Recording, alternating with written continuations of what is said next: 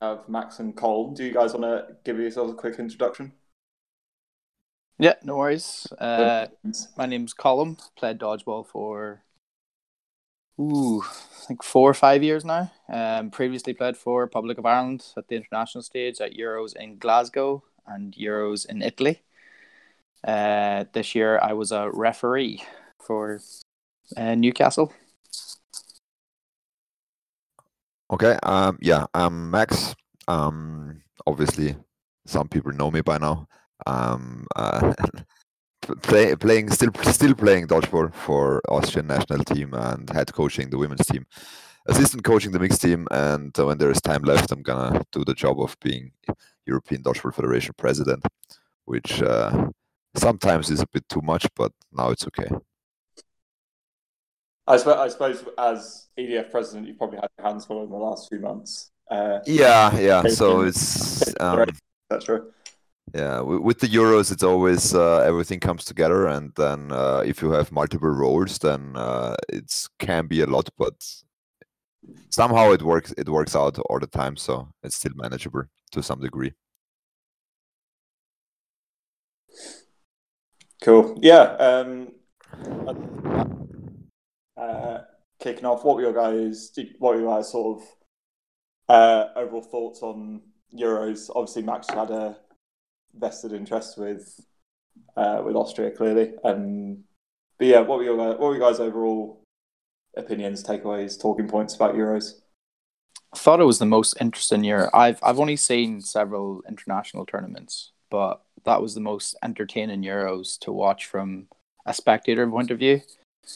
The standard of dodgeball, I thought, was raised to a new level, and some of the most unexpected matches. Like anybody that predicted the likes of Northern Ireland going 12-0 at halftime against England, anybody that expected that, you would have called crazy. All the finals were top quality dodgeball. It's just very entertaining to watch from a referee, and whenever I had the time just to watch any matches, it was all top quality dodgeball. I really enjoyed it this year.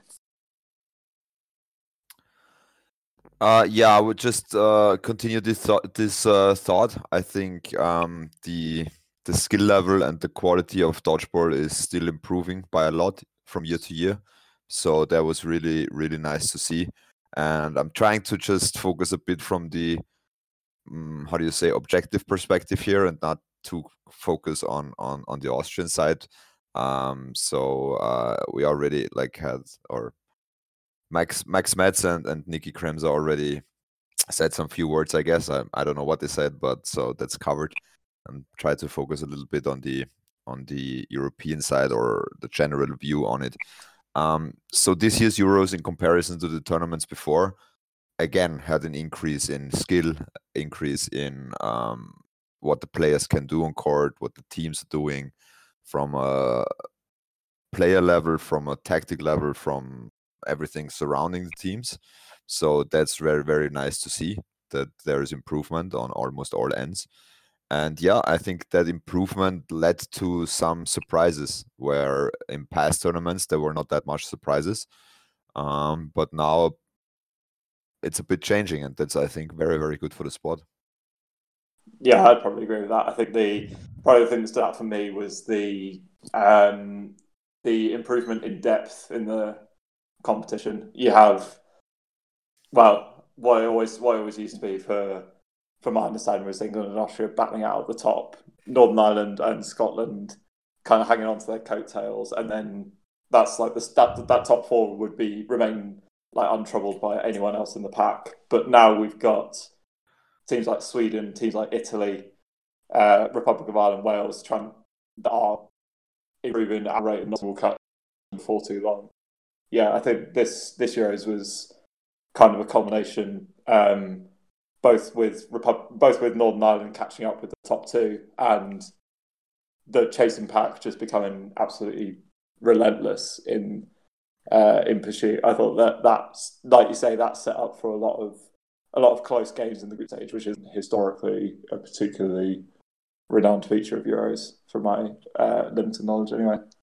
Yeah, I think that's a good point. I mean, I think there you see some obviously some gaps in the performance levels and performance skills that are possible. Like you said, there is like the top, and there is with England, with Austria, with Northern Ireland and Scotland.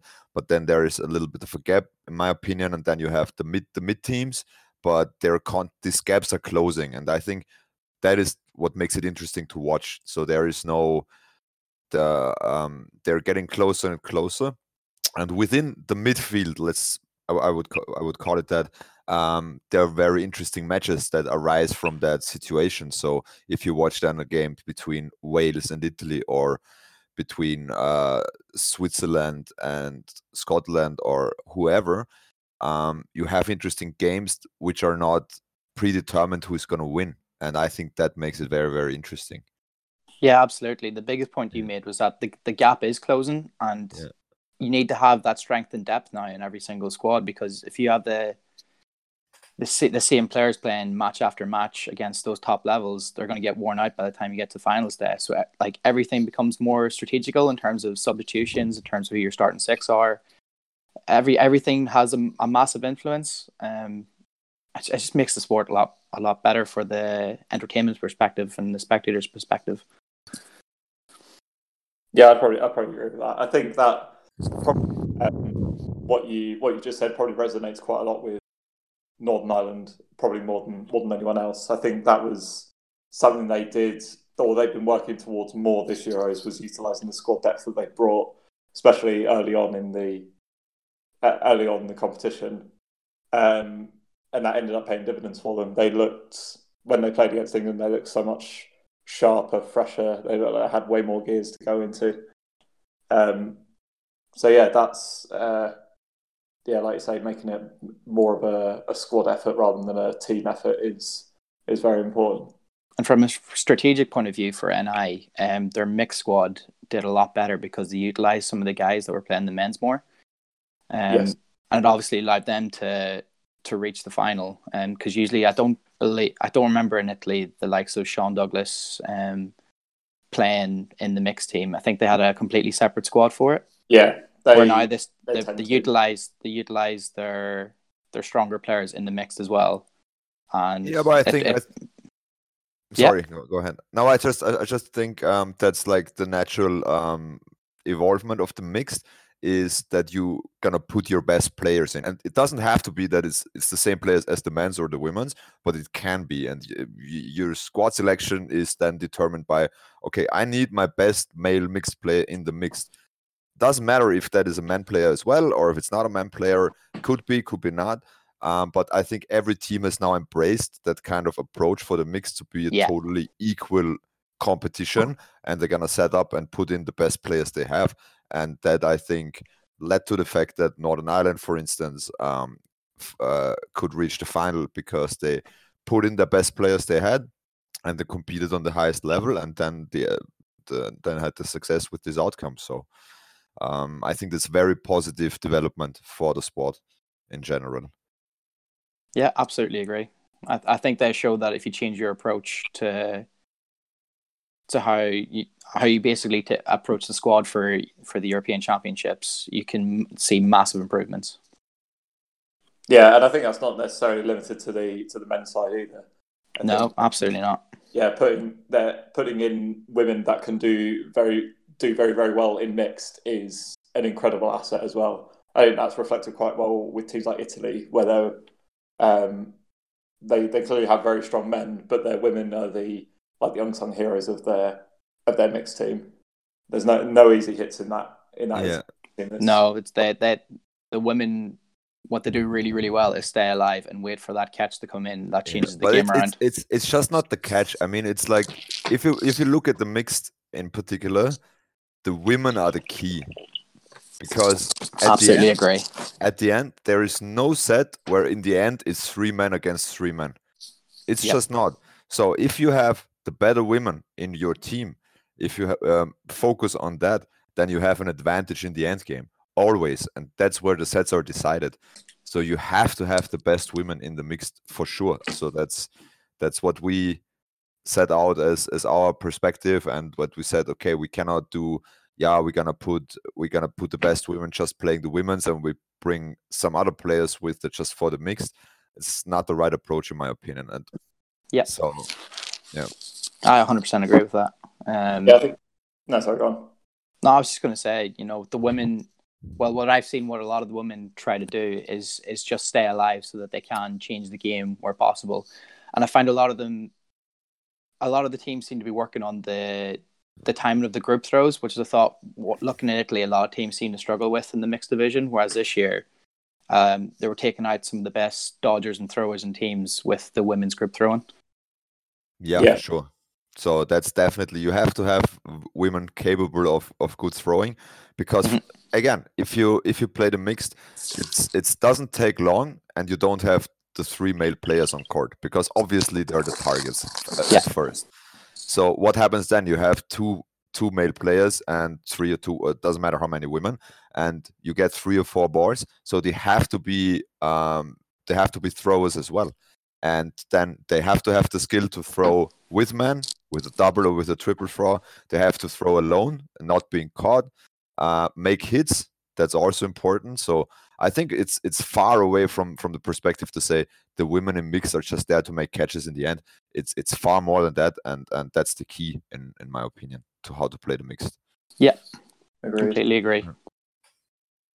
Yeah, I think that's probably, again, probably harking back to a point I said already. That's like historically, it's probably no coincidence that teams that do well in the women's tend to do well in the mixed, and vice versa. Probably with Austria, and as an aside, it has the top of the chasing pack. Teams like Italy, teams like Northern Ireland, teams like Wales, and so on. Teams with the strong women tend to be strong in the mixed. Anyway. Yeah. So how was reffing, Colm? What was the experience of being there, not as a player? It was weird. This is the first time going, not being a player, so it was very. I would have loved to have played, and hopefully will next time. But it was very interesting being the referee on court, because every match, as we said, like the standard has gone so high, and you don't know what's happening. Every match is very tense and very tight. So having the pressure of every decision having a real impact on a game, it's quite nerve-wracking, to be honest. Especially in you've got the knockout games where both team, or you find every team just kind of like steps up another gear. The fast pace of the game as well. You're relying on everybody around you to see everything, and it's quite difficult to do, because I've put my hands up. I've never refereed like an international tournament or a national tournament either. So that was my first time. So it was a very interesting experience. Very long days, very mentally tiring days, but very, very well worth it. And you got to see some top quality dodgeball, which I must say was very enjoyable for my part. Yeah, well, I think the whole, everybody who worked as a referee at this Euros was again same as the players and the teams, an improvement. So we've been around for Euros for 6 years now. So I can honestly say there has been tournaments that were not that well organized in terms of refereeing before. So, but yeah, it's a step up again, and I think there will never be 100% in dodgeball refereeing to see everything, because it's just the nature of the game. I mean, it's the only sport in the world where you play with 5 bars at the same time. Imagine playing football with 5 bars, playing volleyball with 5 bars. If you imagine that, a referee wouldn't be able to see everything there. So that's the uniqueness of the game, and that somehow needs to be managed. And on the one hand, you have the referees and the system and the line refs and the assistant refs and whatnot. But on the other hand, it relies heavily on fair play of the players. Yeah. Just because of the setup of the sport. And that's the second point I wanted to make, is I do feel there is also improvement in that area, continuous improvement. So from our perspective, how I personally experienced it was a big step up. We did get some complaints here and there about potentially not fair play or potentially this player or that player, but it was very, very, very little in comparison to tournaments before. And as a referee, you see some moments where you think a ball has gone past the player without being anywhere near them, and you can see them put their hands up to go out. Like it's really nice to see that it doesn't always have to be that a referee has to call you out for a player to walk out. Like the fair play and honesty over the tournament, as a referee saying it, was very much appreciated, and it obviously makes everybody's day a lot easier, Yeah, I'd agree. But particularly in, like you were saying, in the fact that there were loads and loads of close games over the entire Euros, for the fact that people to maintain their own higher standards and show dignity and integrity to the refs and to the opponents. Yeah. Sport as a whole was really commendable across the board. No, you have to, but because it's like, well, I was always tell the guys, or what we discuss all the time when we talk about this, is it's a matter of respect. Because if you get hit, even the slightest hit, if it's like, I don't know, just on your clothes or just on your toe or just on your hair, you have to give respect to the player who threw the ball or who made the play, to say, okay, you got me, I have to go out, because that's the respect you have to show to your opponent. And I think this is the most important thing for the players and for the people to realize about this sport and about what dodgeball represents or should represent. Yeah, I 100% agree with that. Yeah, so I suppose going back to the actual dodgeball itself, what teams surprised you? What teams caught your eye a little bit? Should I go first? Yeah, take it away. Well, there were a couple of teams that did surprise me. First and foremost, which might not be obvious, was Wales. So we didn't know much about Wales or the Welsh team. There were troubles in the past and new players coming in and new management coming in, and British Dodgeball setting the whole Welsh system up new. So we didn't know what to expect, but we got into our games against them with, okay, it's going to be a new team, it's going to be new players, maybe not so experienced players. That should be doable to a certain extent, but they really played great dodgeball. So they surprised us very, very much. And their results in the end obviously underlined that and proved that is just not. I mean, they took fourth in the women's. What was it? Seventh in the men's, I guess. I'm not sure.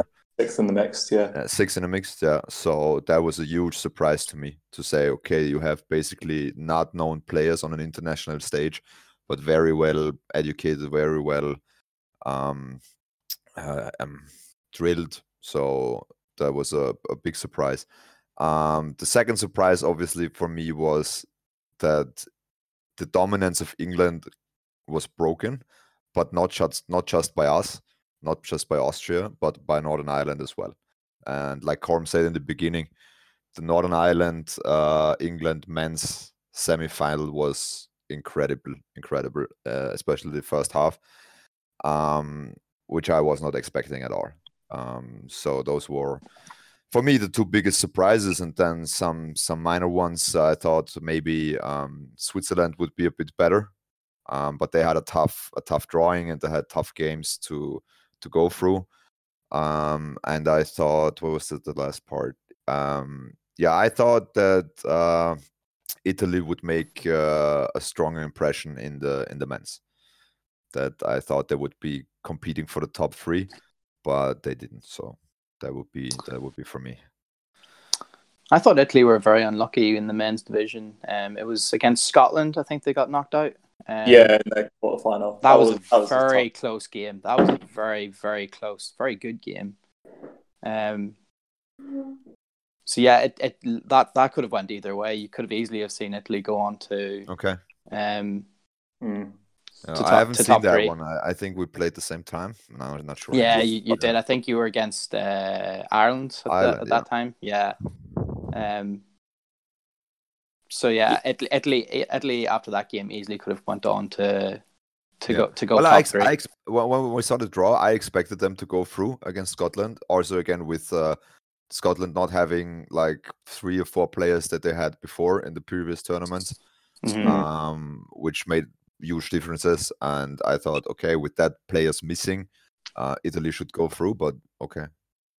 I suppose you could probably bracket Scotland under the same level, decent drilled, but still fresh-faced as you did with Wales. I think there's probably enough experience still left within that Scottish team for them to be a force to be reckoned with. And yeah, like you say, the Scottish guys have been training with the high-quality players that you've mentioned for a number of years now. So they're still a force to be reckoned with. I appreciate that on the surface they don't look anywhere near as fearsome as they did before. But yeah, I think going back to the Italy point, the fact they were unlucky with their knockout against Scotland, but then for the playoffs between 5th and 8th, they did decimate Ireland and Sweden in their 2 playoff games. So I think they were, I think they're one to keep an eye on, because I think top 4 is very attainable for them next Euros. Yeah, I think so as well. Yeah. Well, I'm on the same side, so I expect them to be the top 4 in this tournament. So, but yeah, it's close. Yeah, no, I was almost top 4. Yeah, I was surprised also to see how tight the Scotland game was, but it was. So I was actually in the stands watching that and the Austria-Ireland game, and I thought Scotland gave them a very, very good game. It's definitely one to watch back. I would say. I also agree that Wales really, really surprised me, especially the women. I refereed the Wales versus NI game that went down to, was it an overtime set, I think? Or it was down to the very last set anyway, I remember. And it was the quality on both sides was absolutely outstanding. And the women, you've got the likes of Hannah Ward, who literally put her body on the line to try and see Wales through. The commitment from all the women in that team definitely showed, and that's why you were able to put up a great fight against some of the top quality nations that turned up. The men as well looked very, very disciplined. Good, strong throwers, great catchers. Every match I've seen of them gave everybody a really, really good game, and they're definitely especially with the new coaches that are in place. Likes of Bembridge, Spike, and Catherine.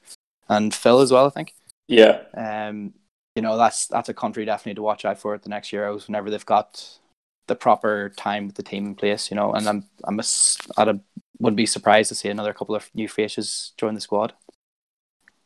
Yeah, we're hopeful. I think, sort of slight niggling, like you say, with Glasgow Euros, especially where we didn't play well. Paris Euros before that, etc., means our ranking has not been particularly kind to us in any category other than the mixed. But yeah, that'll be an interesting one next season. Yeah, probably a team that surprised me probably was Republic of Ireland. Again, I think having seen them play, probably with the 3 faces in England that I recognise in Colm, Dave, and Rob Kearns, now no longer playing for them this year, as I did not expect their men to be quite a tough a nut to crack as they were in the end. But they gave us a right run for our money late on. But I think probably I was expecting more from the Irish women. I think they probably came away from Euros feeling a little bit hard done by. Yeah, but if you look at the women's competition, I think the gaps are much closer when you go down the result list, and if you look at, like, I don't know, the places, let's say from 3rd to 11th, if you pick those matches, there are not many matches that are predetermined to say who is going to win in the beginning, and that's going to be.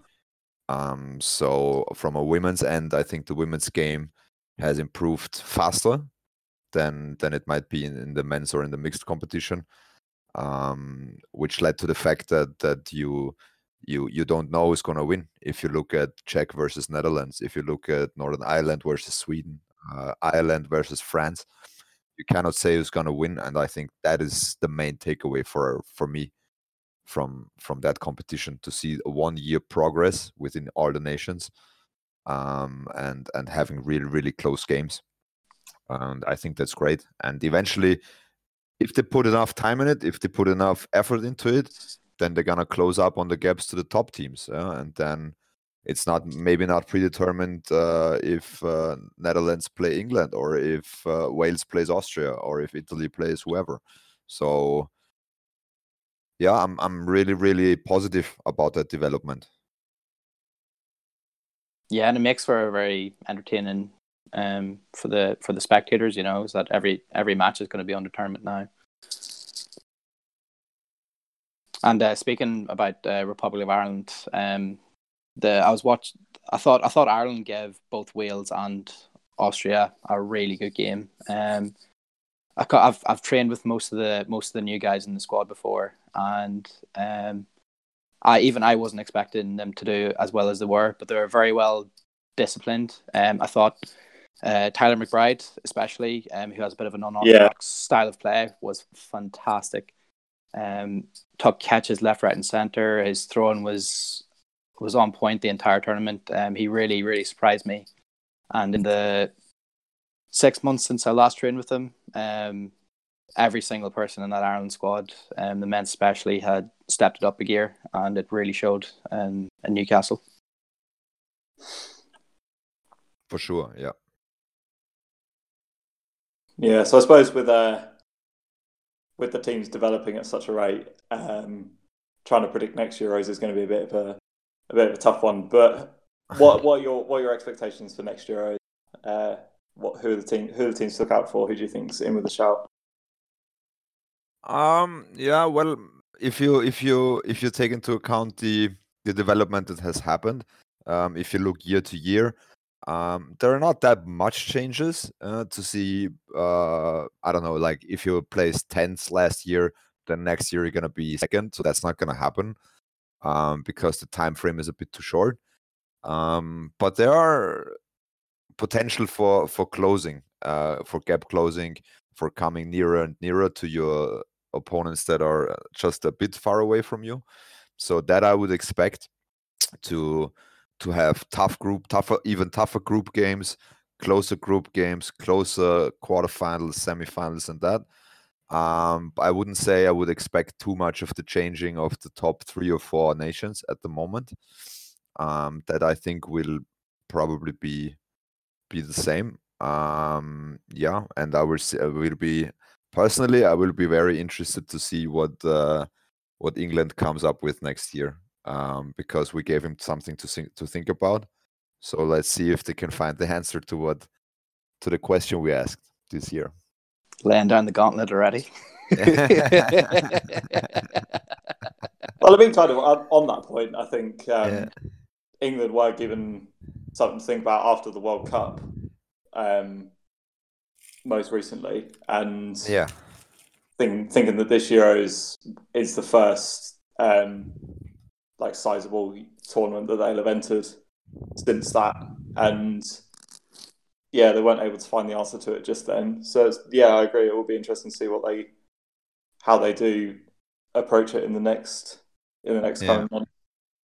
Well, the thing that we always did, and that's new, and that was obviously for us was great, is to see, okay, we learned from him. We learned from him very, very much. We watched everything. We took our experience that we had in the games against them. We watched, I don't know how many videos we've seen with the training staff, with the teams, over and over again to get to know what they're doing, and to develop a counter strategy to what this team makes them or has made them the best so far.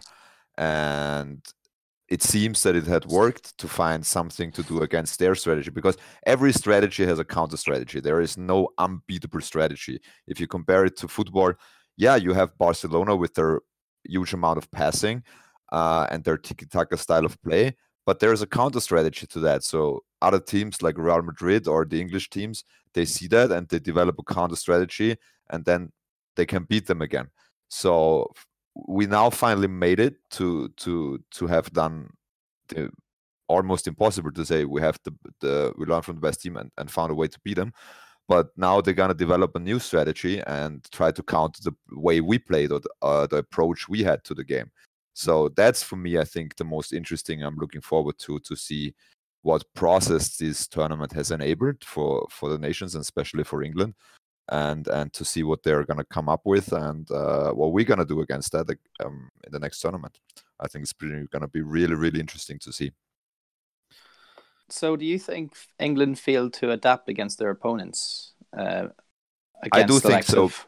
I do think so, because the one proof of that is that Northern Ireland played a similar style than we did, and that's why we had it so tough against them in the group. I mean, we just won by 2 sets, which could have been either a draw or one win by 2 sets. It came down to the last set, and we were behind the whole game, so we were just chasing, and we had a close final. So because that's what we do in our games, Northern Ireland and Austria, is adaptation and counter strategy and try to do something unexpected, what the opponent is not thinking about. And I didn't see that with England. We didn't play them in the men's, but I didn't see it in the women's game, and I didn't see it in the mixed game, which was my analysis of why we could manage to win it. So yeah. It's just I looked at the NI versus England men game, and in the first half, I'd say at least half the sets, England was up. Yeah, they were in front. Three players up. Yeah, but then they did something unexpected, or they made a catch where you shouldn't supposed to try to do a catch, or they were countering. There was one set I remember where I don't know if they were down 2-5 or 2-6, and they came to 2-2 just by using counter throws. Yeah. Just back and forth. It's 2-2 again. And that's not good. I mean, if you have a 5-2 or 6-2 lead, then you're not supposed to lose that set. So yeah, I think you have to acknowledge that variation. And I'm not sure if everything is intentional in everyone's games, because you can never say for sure. But a lot of the things looked very intentional to me from the outside. But you have to talk to the Northern Irish guys to really find out.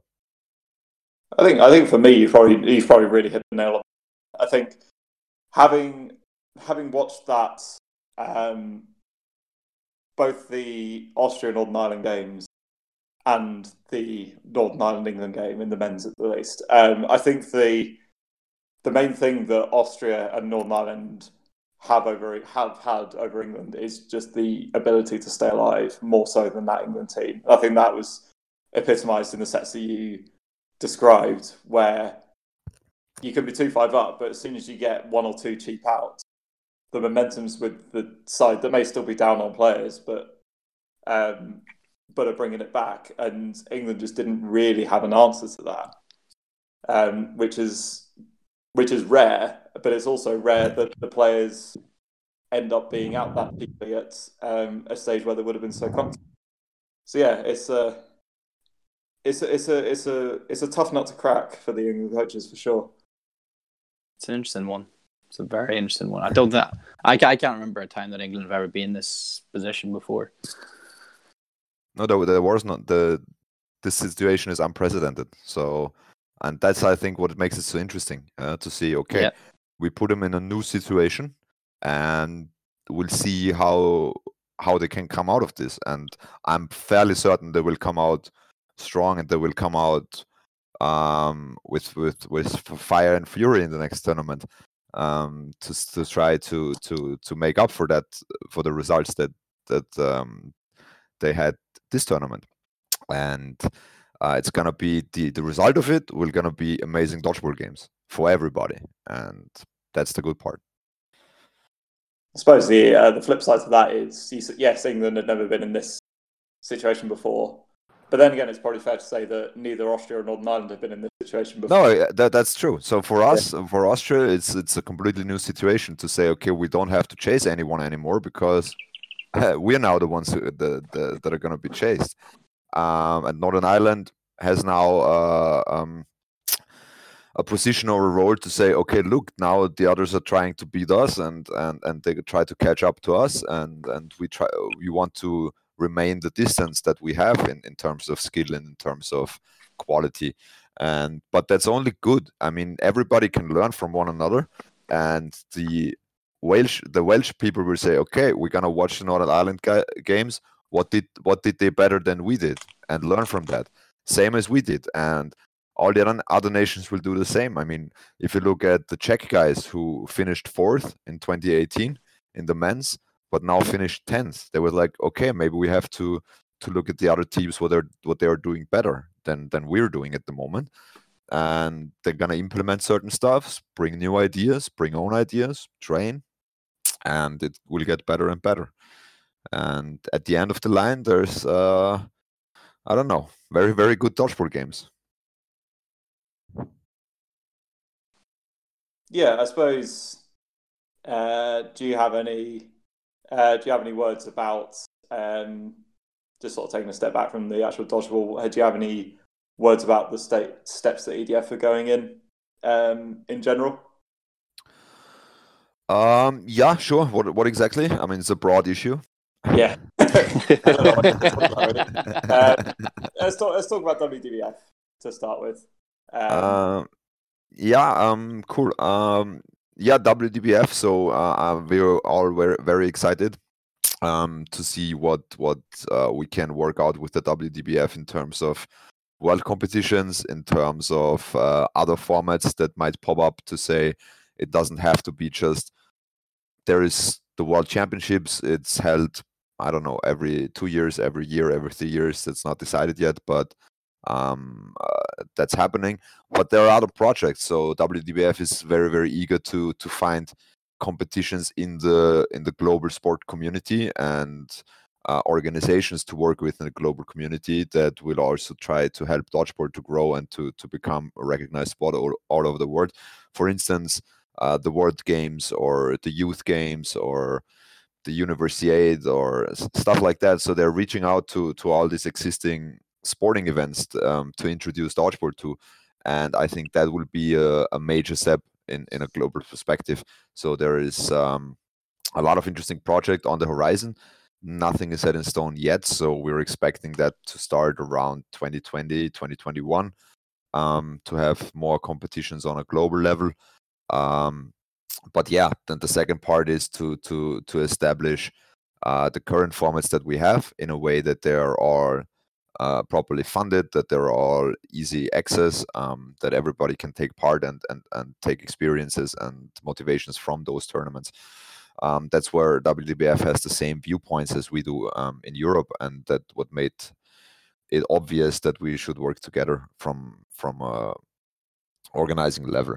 And yeah, they're very interested in what we do with our way of play, with our system, our cloth bars, our rule sets, our tournaments, our competitions. So we will see how well that's gonna spread around the globe. And then we will see what Foam does and their competitions and their rule sets and their idea of what's dodgeball. And we had it one tournament before with the Atlantic Cup where that worked perfectly alongside, and the next World Championship is going to be 2 formats as well. So I think it's just going to get bigger, and and the next step is to be in the media and to be, I don't know, on streams, on televisions, on networks, to make it available for everybody to see the sport and expand the community. And if that all works, then I don't know what's gonna happen, because then a lot of things could happen, and then we'll have to see. But yeah, the basic plan is step by step, and try to achieve as many goals as we set out. That's very exciting, I suppose. So from a European perspective, now that we're now part of the WDBF, does much change with the exception of qualifying for World Championships being slightly different with Team GB and stuff like that? Yeah, so in general, it's not going to be that different than before. I mean, we were going to use the European Championships as the qualification tournament for the World Championships. At least that's the setup that we proposed, and that's probably going to be ratified pretty soon, to have that through one competition, because we don't have the capacity to make, I don't know, more competitions, like add another qualification tournament or add this or add that. So we should basically said we should use the current things that we established.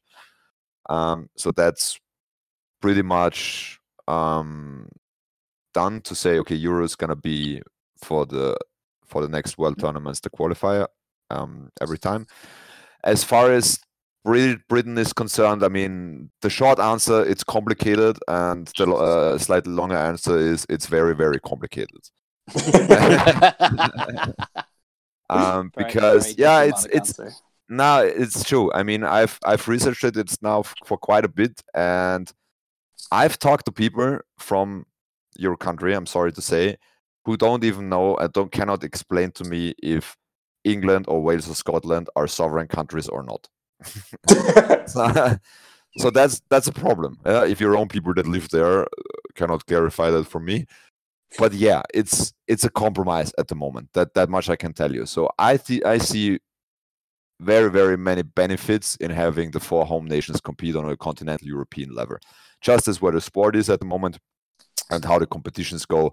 And it's good to have those 4 teams who have a high skill of dodgeball be 4 teams and not just 1. So that's for us in European dodgeball. There's not going to be changes to that for the foreseeable future. That much I can say. To say we're going to have the European Championships and the Northern European Championships played with the 4 home nation teams. On a world level, it's different. I mean, then it gets political. It gets complicated. And that's where I want to draw the line here, because, again, it's not my decision to make. It's up to British Dodgeball as the member organization and the organization that regulates the sport within Great Britain, and in combination with the World Dodgeball Federation, who then hosts tournaments and says, okay, whoever team or nation or region can have a team or can qualify. So it's up to them both. They have to figure it out. For us, we made a compromise decision. We said, okay, British Dodgeball is our member organization and is allowed to send 4 home nation teams. For us, it works. So I'm always against, I don't know, ripping something apart that works, because why should you? Yeah, agreed. Yeah, so that's basically where we stand on the British situation. Sorry, I cannot give you 100% solution. No, that's okay. I think Yeah. I appreciate that the sort of ultimate aim to have a GB team competing on a world stage is, well, ideally for an Olympic bid or whatever it may Yeah. be.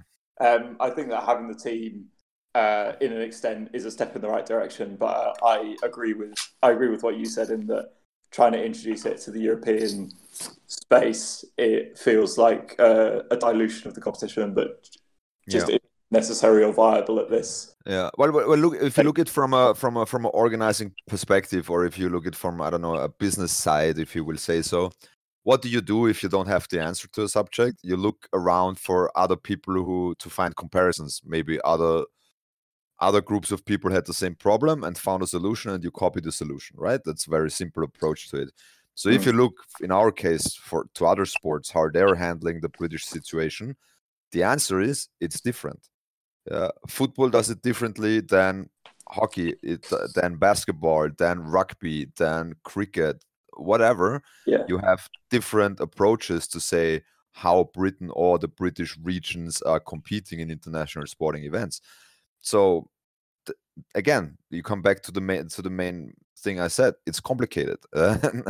So if our goal is to say we're trying to focus 100% on the Olympic path, at some point in time, it has to be looked at the GB solution.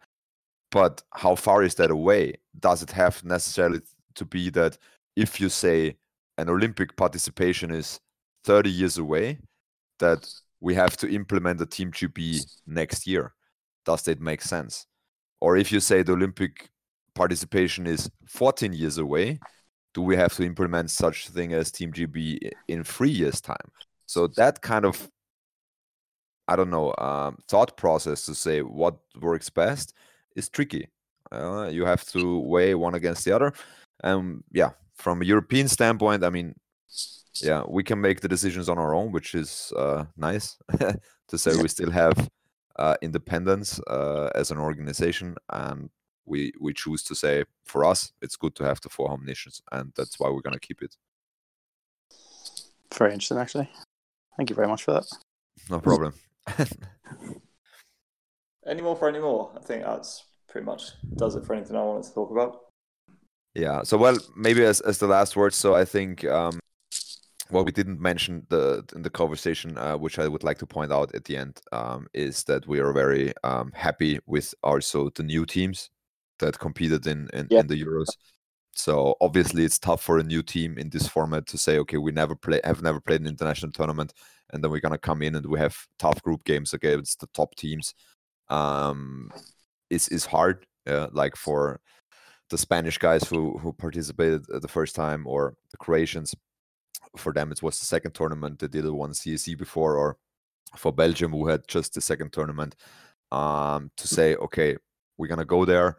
We probably get beaten pretty rough in the group games against the top nations, but they impressed me really, like all of them, to say, yeah, that's okay. They're better. It's the first time or it's our second time, but then they really had great games in their positioning in playoffs, where they faced off like opponents that are more or less equal, and that lifted everyone's spirit. And I think they had great games, and they had a good takeaway from the Euros as well. And from an organizational or continental perspective, we're really, really happy to have growth in that area, that new nations are popping up, new people are getting involved, and that they are coming and competing, and they will returning better and better each year, and closing the gap from underneath. So I fully expect Croatia to do very, very better next year, because they're very determined. And I'm really interested to see where Spain is going, where Belgium is going. And yeah, I just wanted to give them a shout out as well. Yeah, agreed. Good shout. All right, perfect. I think we'll call it a day there then, guys. Thanks a lot for your time. And yeah, I feel like it was a really good session. Thanks. Yeah, really enjoyed it. Thanks for having me. Good. Thanks. Bye-bye. Good night. Take care, Bye. gents. Bye. Hi everyone, hope you've been enjoying Sam's series of interviews about Euros 2019. As you know, I quite like talking, so I just thought I'd add a few little bits explaining exactly what's going on with the absolute mess that is the UK, GB, and generally the geography of where we live. So essentially, it all gets very confusing because we always refer to the overarching national team as GB, which stands for Great Britain. However, the name of the actual nation state, or sovereign nation where we live, is the United Kingdom of Great Britain and Northern Ireland. So that includes Northern Ireland, Scotland, Wales, and England. The Great Britain itself is actually just the big island which houses most of England, Wales, and Scotland. So it doesn't include anything from Northern Ireland, or indeed the Isle of Wight, the Hebrides, and anything like that. The geopolitics of the UK is pretty complicated because it also includes places like the Isle of Man and the Channel Islands, which aren't actually part of the UK. They're what we call crown dependencies. And then, of course, we've got overseas territories and places in the Commonwealth, and it all just gets a bit messy. But essentially, what you need to know is we have one overarching government over the UK, which covers England, Scotland, Northern Ireland, and Wales. We do, as Max so rightly put it, have a number of different ways that we compete in international competition, which further complicates things, because only Wales and Scotland actually have their own distinct national anthems, which are Land of Our Fathers and the O Flower of Scotland, respectively. England and Northern Ireland often use God Save the Queen, but actually they shouldn't, because this is the UK, or indeed GB, national anthem, rather than the ones for their individual sort of nation states, if you will. So, I hope that's cleared that up for certain people. Long story short, it's the United Kingdom of Great Britain and Northern Ireland, often abbreviated somewhat confusingly to GB, which comprises all 4 nations. We shouldn't actually enter anything necessarily as the 4 individual states, because we don't have the overarching government to make the nation covers the UK, whereas we have devoluted local government in the same way that the US has state government for the individual countries. I don't know if I've actually helped anyone with that. I just thought I'd interject and explain the terminology. So next time you see the word GB, just remember it actually means UK. And next time you see England, just feel sorry for us because we don't have our own national anthem. Tune in soon for more episodes with the four of us back talking about UK stuff. And Sam's got some more episodes talking about Euros coming up soon. Bye, guys.